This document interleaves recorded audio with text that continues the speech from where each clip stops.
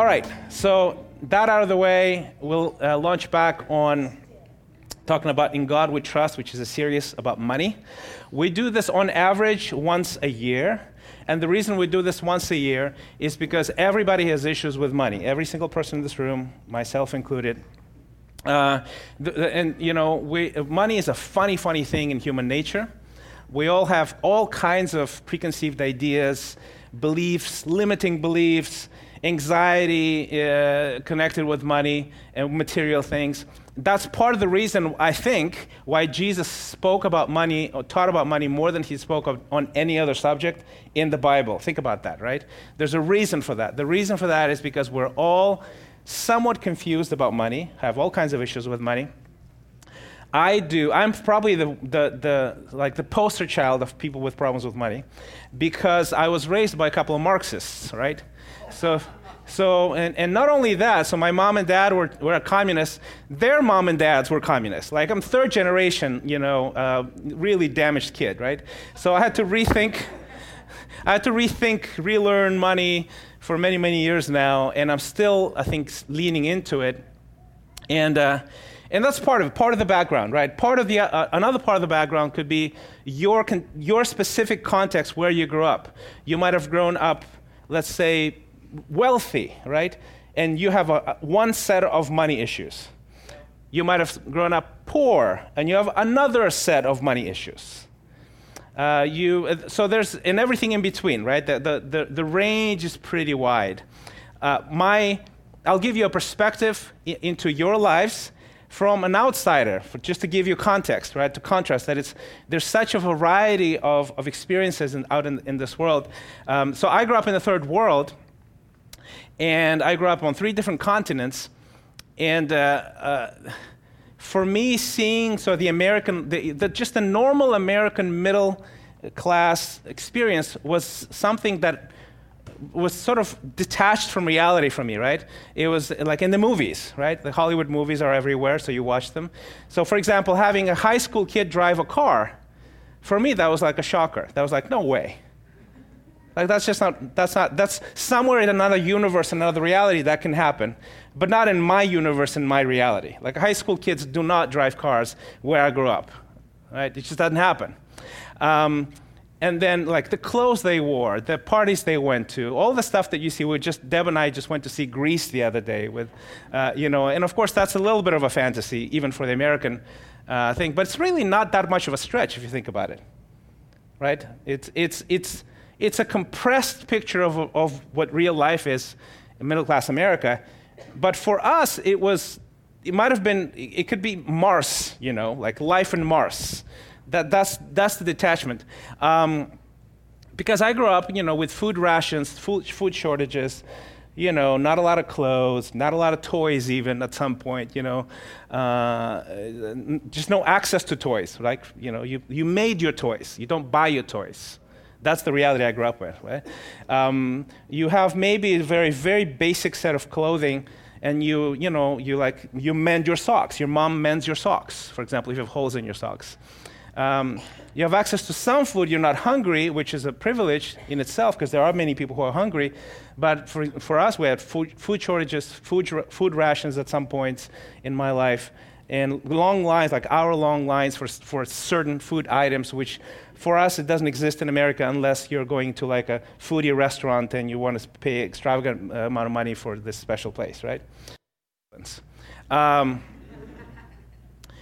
it's a very different reality. And I remember, you're aware of a lifestyle that Americans enjoy, but it doesn't connect with you experientially until you get here, right? So, I've made trips. I traveled internationally quite a bit. And I would go to conferences, and it sort of feels different because it's like you're staying in hotels. Every downtown looks like every other downtown in a major world until you start sort of hanging out with Americans where they live, right? And I remember one of the first trips we had where I had that experience is Deb and I were already married. Of course, she's American. And we came back to Christmas to the States. And her parents lived in Denver at the time, and it was, and they're not rich. I think they had a townhome, right, babe? They had a townhome, middle class, Denver, neighborhood, like just normal, right? And I remember sort of getting there, and I go on prayer walks. So in the morning I go and pray and walk around the neighborhood. And I remember having like this profound culture shock. And one of the things that I noticed that all the lawns are green and manicured. And to me that was like, who does that? Like not in your yard, but in every yard. So I just walked around going, gosh, this is crazy. Like I just remember being blown away, right? And there's no trash laying around, and that's shocking. Like there's no, and I'm not saying like this, you live on a pile of trash in the third world, but there's trash laying around, right? There's trash laying around. There's just people drop something, piece of paper, whatever. And then I walk around this neighborhood, and I don't see one piece of trash anywhere as I'm praying, and I'm going, what is this, right? So anyway, it's a culture shock. What's normal for us, it's a culture shock for others. So what I'm saying to you is that how we live is not normal. Yeah. It's not normal geographically. It's even more not normal historically. It's just a blink of an eye in history. In most of humanity's history, for thousands and thousands of years worldwide, people have been poor. The majority of the people have been poor. Yeah. Right? 90% have been poor. And it sort of doesn't go away, the culture shock. It's really funny that I've lived here for 18 years plus, and I still have these, how sometimes people do drugs, they have flashbacks from the drug days? I have culture shock flashbacks. Like I really do. Like I went to HEB a week ago, to a new HEB that was unfamiliar to me in the new sort of neighborhood we live in, and it's so nice and new and shiny. And I remember going, are we all rich? Like, everything is beautiful and fresh. And there's tens of everything. And I just remember having like a flashback going, whoa. Walking around HEB, right? We live in the lap of luxury. One of the first trips I made also, I think it was maybe the same trip to Denver, Deb took me to Petco. And she took me to Petco because we had a Yorkie, and she wanted to buy a gift for our dog, right? So she takes me to Petco, and then so we're walking around, and I'm in quiet shock, right? And then I turn to her and I go, Deb, is this a store just for pets? And she goes, yeah. And I literally stormed out of the store, just furious, like fuming. Like I had to leave the store. So she follows me out, babe, what's going on? Are you okay? And I'm like, do you realize people are hungry around the world? What the heck? You have a supermarket for pets. And she had to talk me off the ledge, right? And but I remember I was actually angry. Like angry. I couldn't stay there, right? Since then, obviously, I've healed, and I go to Petco all the time, right? I've assimilated. But my point is this, is that our life, it's so normal. We live, all of us here in this room, we live in the lap of luxury. And it's normalized, and we actually complain quite a bit, even because it's all relative, right? Like there's always someone who has more, some things you want to do that you can't do right now because of your limited resources, that sort of stuff. And the reason I tell you this backdrop story is because the life that we enjoy here in the States, and in the West in particular, was actually sparked by a cultural shift that comes from Christianity, by faith. It was sparked by the Protestant Reformation that basically exposed millions and millions of people directly to the teaching of the Bible. Because before that, it was really more intermediaries, priests had to interpret it for the people. And the inventing of the printing press allowed people to have Bibles at home and study the scriptures themselves. So it exposed a large population. It's sort of this alignment of the stars in the West to what the Bible teaches about calling, about work, about money. And people interpreted it, and then it became cultural shift. So there's a lot of studies that show what people are calling the Protestant work ethic. as being one of the principal sources of the rise of the West in wealth. Now, I'm telling you this because somewhere on the way from those sort of tectonic shifts in culture and what we experience as is really the fruit, the harvest of that, although we can't really necessarily pinpoint and engineer it how it all came about. Somewhere along the way, there's other cultural shifts came about, and the spiritual side of money was divorced in culture from money. So money here, God here. There's a separation between the secular and the sacred, culturally speaking.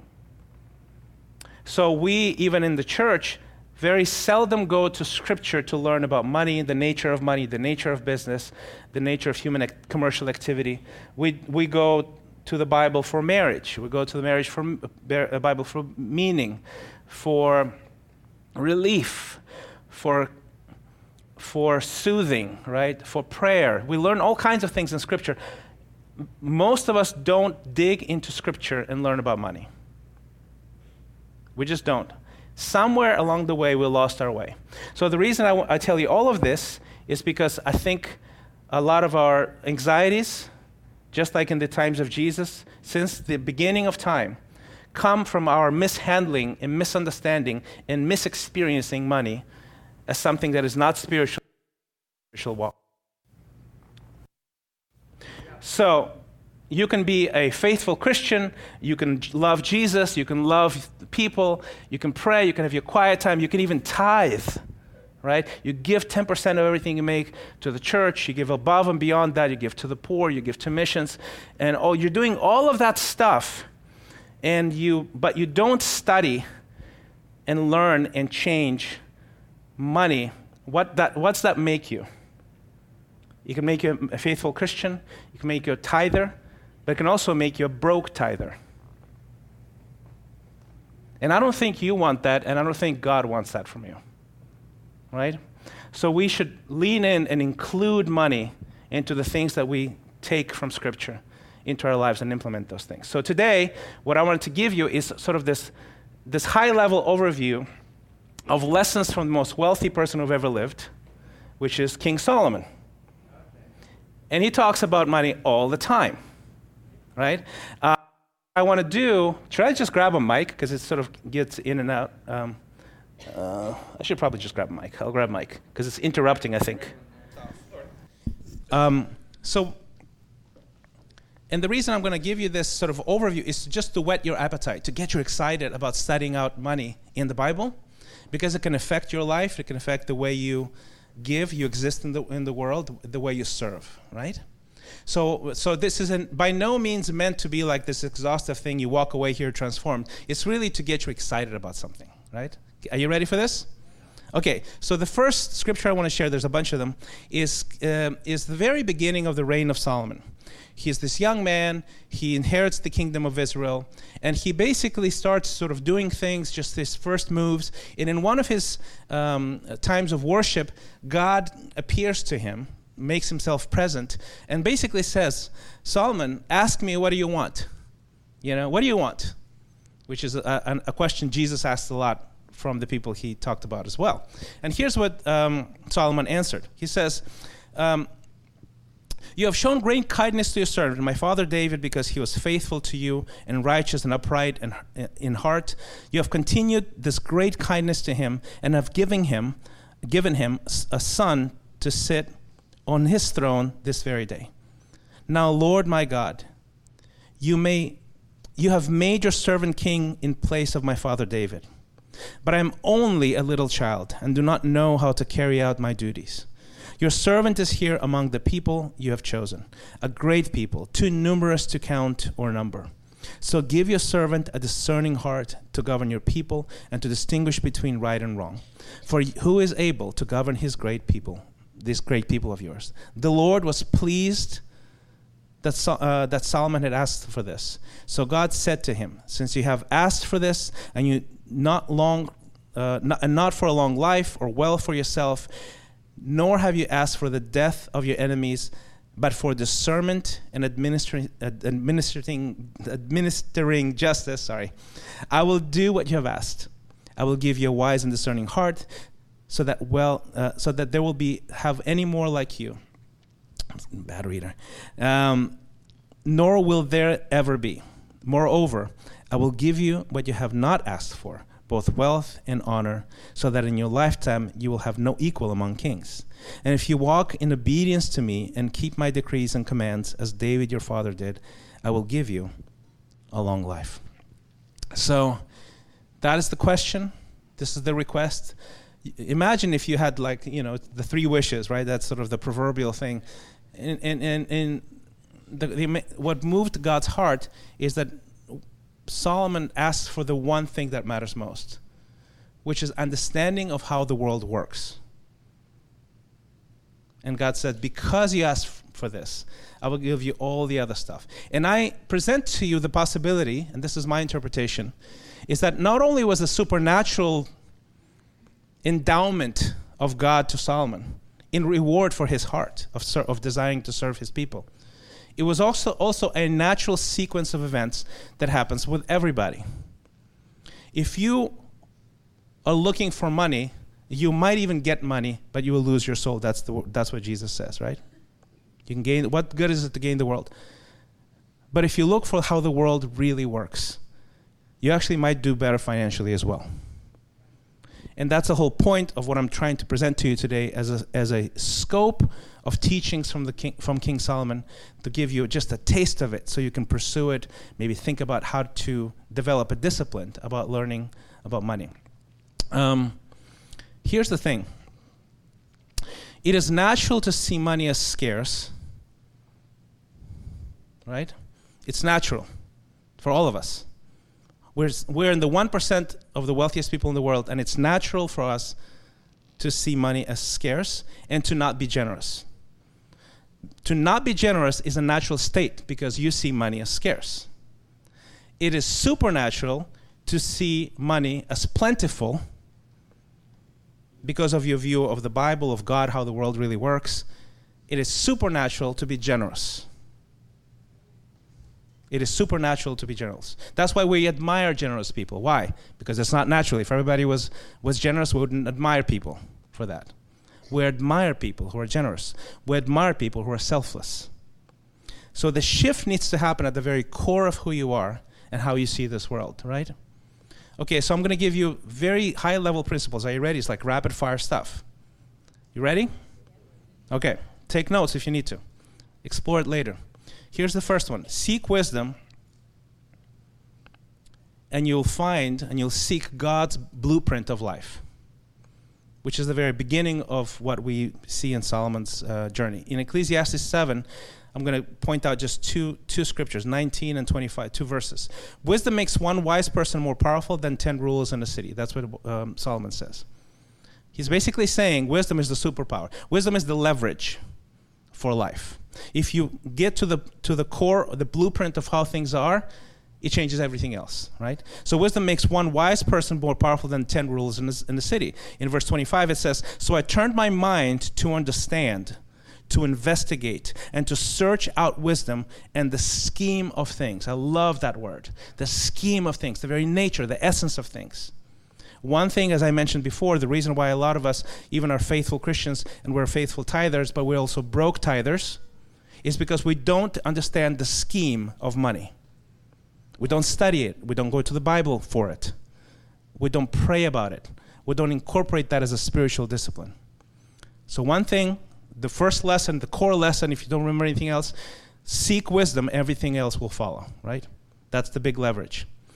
Here's another one. Enjoy God's gifts and infuse joy in everything you do. In Ecclesiastes 8:15 it says this, "So I commend the enjoyment of life, because there's nothing better for a person under the sun than to eat and drink and be glad. The joy will accompany them in their toil all the days of the life, because God has given them under the sun." Now, some of us, I remember interpreting that scripture as, well, that's a vain scripture. Eat, drink, and enjoy, right? That's very sort of, self-centered. I present to you that they may be another layer to the scripture. because what he does is he mentions that if the joy it's not a vain, self-centered joy. It's not a seeking of pleasure. It's an enjoyment and an acknowledging of God's gifts, and then infusion of this joy into the toil of life. You see the difference there? It's not a pursuit of pleasure. It's an acknowledgement of who you are in front of God, and then you infuse that joy into what you do. What does that do for you as somebody who lives in the marketplace? I'll tell you what. First, it gets you connected to the very core of who you are, who God is, and your identity. That gives you joy. Next step, whatever you do it with joy. Are you a more valuable asset to any marketplace if you're a joyful person? Yes, you are. Will you make more clear decisions? Yes. Will you be more optimistic? Yes. Will you be more adventurous? Yes. Will you experiment more? Yes. Why? Because you infuse joy, even if it's toil. And toil is an across-the-board thing that's promised to us. It's part of the curse in Genesis, right? Especially for the dudes. Right? Women, childbirth, dudes, toil. Toil is not going to go away. But if you infuse joy that comes from a deep connection with God, the toil changes. Okay, next. Master new skills, serve more people. Ecclesiastes 10:10. If the axe is dull and its edge unsharpened, more strength is needed, but skill will bring success. You know, we fear downturns in the economy, changes, political unrest, all of that stuff. The recession is coming, you know, inflation is coming. All these things that are outside of our control. You want to be recession-proof? Get skills. That's it. Get more skillful in what you do. Dedicate more time, more effort to be one of the best at what you do. And then do other things. Get new skills. Are you the best already? Add another skill that it's adjacent to your skill. That will make you recession-proof. No recession can overcome the need for the thing that you do and you offer to the world. Right? Next, diversify efforts and sources of income. This is a very modern-sounding thing. Ecclesiastes, Solomon taught that from the very beginning. Ecclesiastes 11:1 or 2. Invest in many ventures. Ship your grain across the sea. After many days you may receive a return. Invest in 7 ventures. Yes, in 8. You do not know what disaster may come upon the land. That is completely timeless advice, isn't it? You want to be recession-free? Get multiple sources of income. Why? Because you don't know what disaster is going to bring. Right? Structure your time for work. Ecclesiastes 11:6. Sow your seed in the morning, and at the evening let your hands not be idle, for you do not know which will succeed, whether this or that, or whether both will do equally well. Now, there's really cool teaching in Jewish tradition about that, and a lot of it has to do, like what we don't talk about enough is the Sabbath is a time of rest, so it's a structure in time for doing nothing and acknowledging the presence of God, His provision, the very source of everything we have. But 6 days, you work at it with all your heart, all your mind, all your soul. Whatever you do, do it like you're doing it for the Lord. It's a structured approach to work. Have you ever, how often do you experience a day, even in your job, where you go, you know what, I did a lot, but I didn't get anything done? Have you experienced that in your life? Right? Unproductive work. And part of the problem there is that your time is not structured well for impact. And I believe that's what Solomon is doing here in saying that. Okay, here's another one. This is a scandalous, mind-blowing thing that I think all of us need. Selling is serving. Selling is serving. Proverbs 11:26. It says here, people curse the one who hoards grain, but they pray God's blessing on the one who is willing to sell. Why is it not saying who is willing to give it away? That is completely countercultural to you and I. And it's fascinating, and that's part of the reason why we're broke, relatively speaking. I'll tell you why. We think getting paid for something makes it a selfish activity. that at the very core, it makes this, what you're doing professionally, a selfish activity that doesn't benefit the other person. And the truth is, you are blessing people with your expertise and your work. And somehow we're all broken. I don't know how that all happened. I think it's Satan, right? As a matter of fact, when somebody, let me give you a high-level example. Bill Gates, right? Bill Gates decided, he's one of those guys who decided to give 90% of the money he's ever made, he's one of the richest men in the world, to charity. And we praise him for that, right? We go, wow, dude, generous, admire, right? The same Bill Gates, he has and will help millions of people in extreme poverty.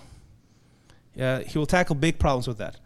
But before he decided to give that money away, he gave tens of thousands of jobs to people all over the world who provided for their families, gave education to their kids, provided services, fueled whole industries with software,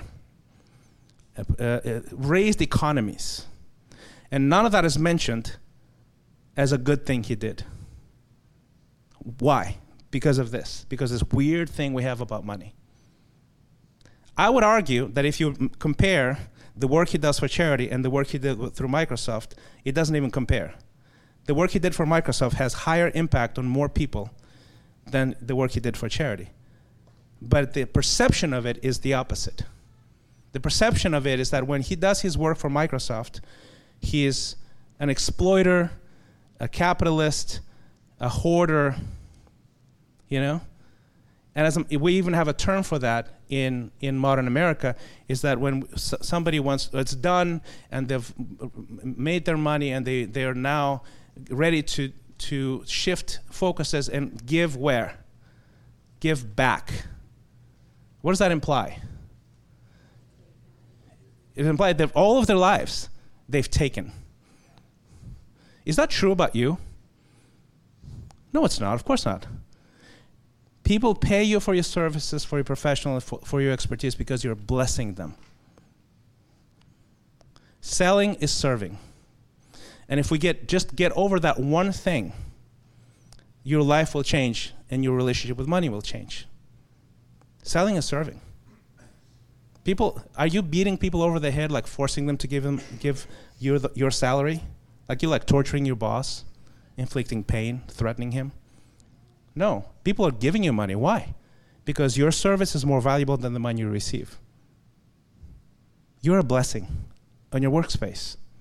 And that's actually fascinating that is the very essence, a big part of what they call the Protestant work ethic, is the spiritualizing of all activity as under God, giving glory to God and serving fellow men. And that's what got us as a society in the place that we're here right now. So this is just a glimpse. You can go in all kinds of rabbit holes from here, right? Okay, here's another one. Giving comes before receiving. Proverbs 28:27 says, "Those who give to the poor will lack nothing." Have you listened to this? Those who give to the poor will lack nothing, but those who close their eyes to them receive many curses. That's a spiritual law. You give before you receive. And it has nothing to do with sort of these, distorted teachings that treat the church or God as an ATM machine, right? Like if you give this blessing, you sow this seed, these are all, that's not what we're talking about here. This is the spiritual God's law, that if you're generous as a person, financially generous as a person, you will gain more in the long run. It's as true as gravity. And if you believe that, you will give according to conviction, not according to, hey, I have an extra few bucks laying around here. It's a foundational shift in the way you give. You give before you receive. Now, if you start believing that, start acting that way, life, the reality of life will reinforce that, and you give more and you give more and give more. So anyone who is a generous giver will tell you that same thing. There's a profound correlation between generosity and well-being. Profound correlation. Here's another one. This is a little bit more controversial, but I'll give you some context before you go, oh, wow, that's intense. Money flows from the sinner and is handed to the righteous. This is what Solomon's saying, okay? Ecclesiastes 2:26, it says, to the person who pleases God, God gives wisdom, knowledge, and happiness. But to the sinner, he gives the task of gathering and storing up wealth to hand it over to the one who pleases God. Okay? That's what he's saying, okay? This is exactly, I'm not interpreting this. This is exactly the text. Okay, let me give you a little bit of context. First of all, this is actually what happened with Solomon. The reality, that was his life. You know, we'll unpack that just a little bit later in the next scripture. But people from all over the world, non-believers, non-Jewish, non-followers of Jehovah, God, would come to Israel, to Jerusalem, and give him money. You know, that was his reality. So you can just leave it there as but there's another principle in there, right, as well. There's maybe people from other countries are not going to come and like lay like bricks of gold at our doorstep. Probably not happening. But we can read into this a little bit more, I think. And here's what we can read into this. If you know the scheme of things, in the words of Solomon, if you know how the world really works, you will attract more success because you're going to hurt yourself less and you're going to bless other people more. And that automatically attracts more demand for what you do, right?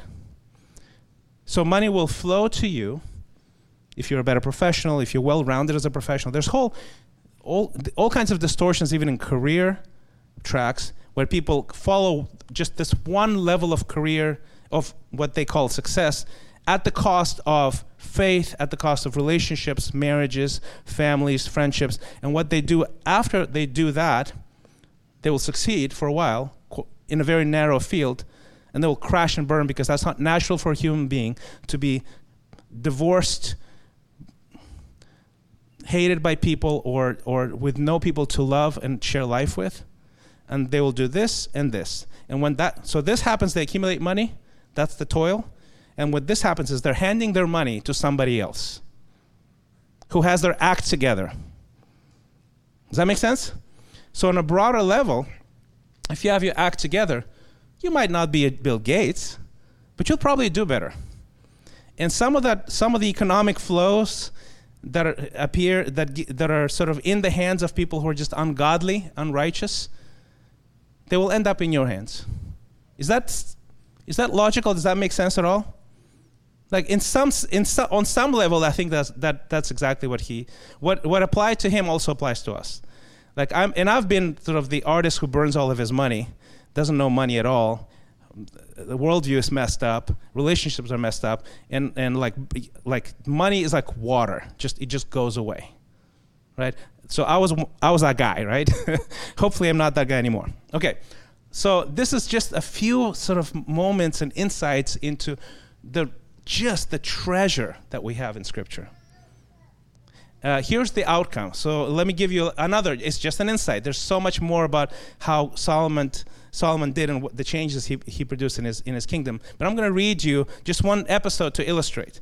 In 1 Kings 10, verses 1 to 10, it says this. When the queen of Sheba heard about the fame of Solomon and his relationship to the Lord, she came to test Solomon with hard questions. Arriving at Jerusalem with a very great caravan, with camels carrying spices, large quantities of gold, and precious stones, she came to Solomon and talked with him about all that she had on her mind. Solomon answered all of her questions. Nothing was too hard for the king to explain to her. When the queen of Sheba saw all of the wisdom of Solomon and the palace he had built, the food on his table, the seating of his officials, the attending servants in their robes, his cupbearers, the burnt offerings he made at the temple of the Lord, she was overwhelmed. She said to the king, the report I heard in my own country about your achievements and your wisdom is true, but I did not believe those things until I came and saw it with my own eyes. Indeed, not even half was told to me. It's better than she thought, right? In wisdom and wealth, you have exceeded the report I heard. How happy your people must be. How happy your officials who continually stand before you and hear your wisdom. Praise be to the Lord your God, who has delighted in you and placed you in the throne of Israel because of the Lord's eternal love for Israel, he has made you king to maintain justice and righteousness. And then she gave the king 120 talents of gold, large quantities of spices and precious stones. Never again were so many spices brought in as those the queen of Sheba gave to the queen of Solomon. Before I tell you sort of the numbers here, one thing to mark, she was not a conquered nation. She was not a conquered queen. She was not a vassal. She was not paying what is due by a vassal to a king.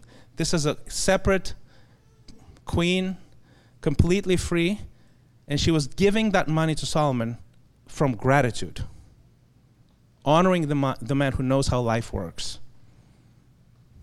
Now, how much is 120 talents in gold in current money? $230 million.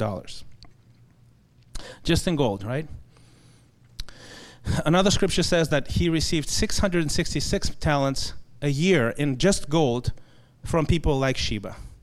That amounts to $1 billion per year, just in gold. Plus trade, plus business, plus tribute. The current, one of the iconic sort of rich people in our age is Elon Musk, right? And I think because we have this historic snobbery, we think that everything before our age was nothing. We think that's like, whoa, that's unprecedented, that's crazy. That's not even fair, right? People shouldn't have that kind of money. So he's worth how much? $262 billion. That's Elon Musk. Translated into modern money, Solomon's net worth, which is when the population of the country was a very fraction of what we have right now. Imagine, we have now 6 or 7 billion people in the world. In the times of Solomon, it was a tiny, tiny fraction of the human resources to produce kind of wealth. He was worth 2.1 trillion. So Elon Musk is in kindergarten compared to Solomon, right? And obviously Solomon, being a human being as he was, and very, very transparently open about this, failed epically as well. For the same reason we fail at money and fame and success. And he's famously, philosophically and very vulnerably expressed many, many times in his writings that all of this is meaningless. And then he lands at the end of the book of Ecclesiastes at the very core of what he's learned after this epic journey of unprecedented success. Unprecedented before and after, may I add. He says this, Ecclesiastes 12:13. Now all has been heard. Here's the conclusion of the matter. Fear God and keep his commandments, for this is the duty of all mankind. Like, imagine having $2.1 trillion, hundreds of wives, building palaces, conquering empires, having queens come and give you, $250 million in gold, and experience all of that, and then concluding the one thing that's the most important in life. It's just to worship God. It's the highest value. That is the very source of how life works. That's the treasure. All of these treasures, the 2.1 trillion, they are not the treasure. The treasure was that one prayer in the beginning. Give me wisdom so I can serve your people. That was the treasure. Jesus echoes that in Matthew 6:31. Because this angst, this anxiety, this worry, this complicated relationship with money that we all have, right? It never goes away. And so he redirects our thoughts again and again and again. And it's as relevant as it was in the times of Solomon, in the times of Jesus, and our times right now. He says this, do not worry, saying, what shall we eat or what shall we drink? Like, think about this. I'm going to pause this for a second. The people sitting in this room in the 1% of the wealthiest people in the world now and in history, how often do you worry about money? Raise your hand. Do you worry about money regularly? It's pretty amazing, right? How persistent that is, even though relatively speaking, historically and geographically, we're at the very top. Why is that? Because it's not really it's not how much you have and how much you can have, but it's the very nature of the human heart. And Jesus speaks to that right now to you. And it's as relevant as it was to people who lived essentially a lifestyle of subsistence living, day to day to day. He says this: do not worry, saying, what shall we eat? What shall we drink? What shall we wear? For the pagans run after these things. I'm a pagan. I have moments of paganism in my life. I make an idol of this money. I make an idol of my concerns. And your Heavenly Father knows that you need them. He knows. It's not that you don't need them. It's not that it's sinful to even ask for more. You should ask extravagantly of your Father in heaven. And He knows what you need. But seek first the kingdom and His righteousness, and all of these things will be given to you as well. And I think what we, even our minds, in our guilty minds, in our weird minds, we go, seek the kingdom. Yes! All of these things will be given. Let's just underemphasize that. It's right there. All of these things. It's a scary thought. I can want all kinds of things that are probably not good for me. But He says, ask. Don't be a pagan. Don't chase after them. God already knows. You're fine. You're beloved. Son and daughter of God. He already knows what you need. Seek His kingdom. Say that prayer that Solomon said. I just want to serve people. Give me wisdom. Don't give me money. Give me wisdom. And what He did, what Jesus is, He's echoing exactly what happened with Solomon here. He asked for wisdom, seek the kingdom, and all of these things were given to him according to God's glory, His generosity, His goodness, His love, in addition to what you're seeking. And this is, I want to leave you with this as we prepare our hearts for communion. This is not just a statement of trust. This is a reframing of worldview. I want you to really think and let it sink in. This is not just an expression, God, I trust you. You dress the flowers in the field. Yes, it's that. But it's also a reframing of worldview. Is that you put yourself from the outside of God's goodness and provision and wealth, the wealth in the sense that He owns everything. From the outside to the inside of that, as a favored son and daughter of God. And you do not run after these things like the pagans do. You do not worry, you're not anxious. You're asking freely, generously, and you study His will for your life, including your commercial activity, which is 8 hours a day for most of us every single day. What you do in the marketplace is a blessing. Treat it as a blessing. Include it into the kingdom. Seek the kingdom in your work. Do not separate money and work and the stuff that Satan basically is trying to undermine in your heart as something that is unimportant, even unrighteous sometimes. Include it and seek the kingdom, and all these things will be given to you.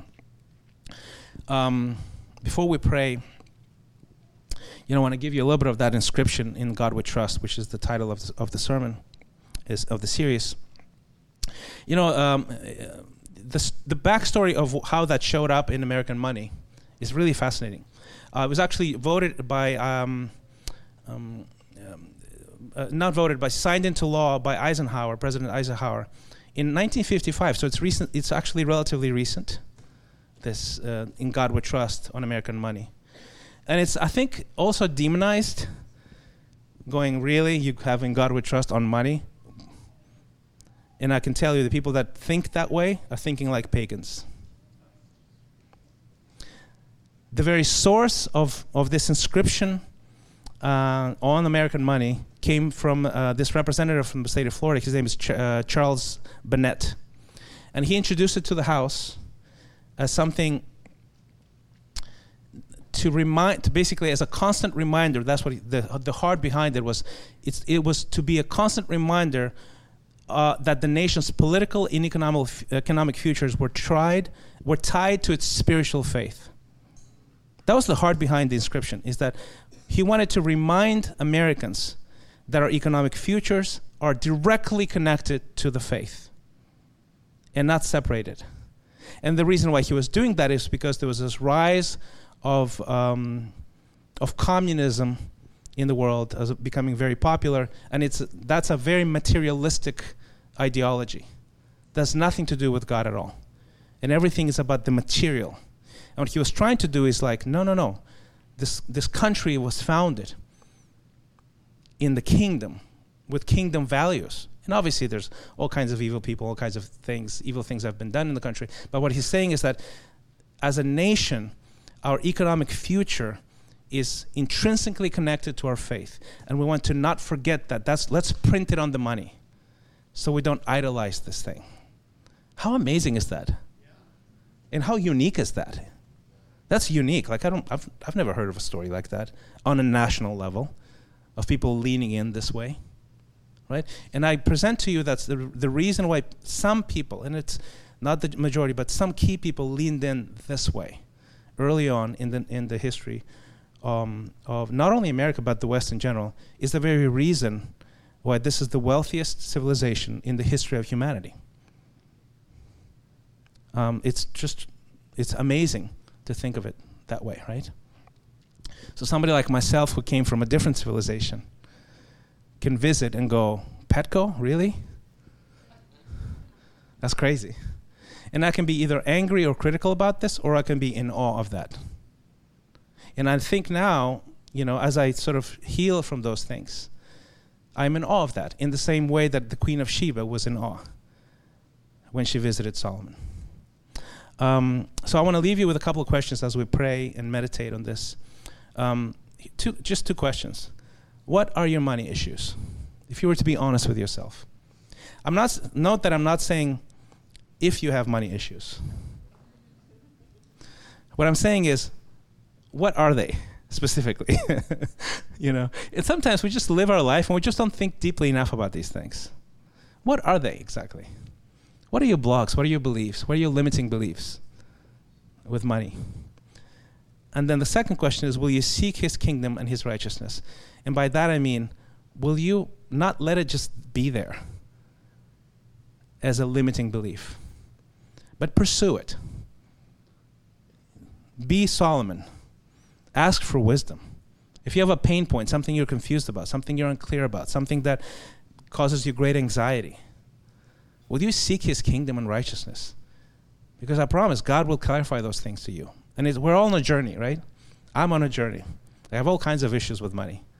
And I'm getting better and better and better, very incrementally. It takes years. Even if you pay attention, it takes years. And what I want to give you is a vision. Is that, okay, where's just a speck of sand in the world and a speck of sand even in the kingdom of God. We're just a little corner of the kingdom that it's beautiful, wonderful. But we can have completely outsized impact if more of us lean into these things. If more of us actually seek the kingdom first and his righteousness. Because it transforms our economic life, it transforms our giving life, and the giving life will transform the things that we can do in this world, both locally and globally. Let's pray.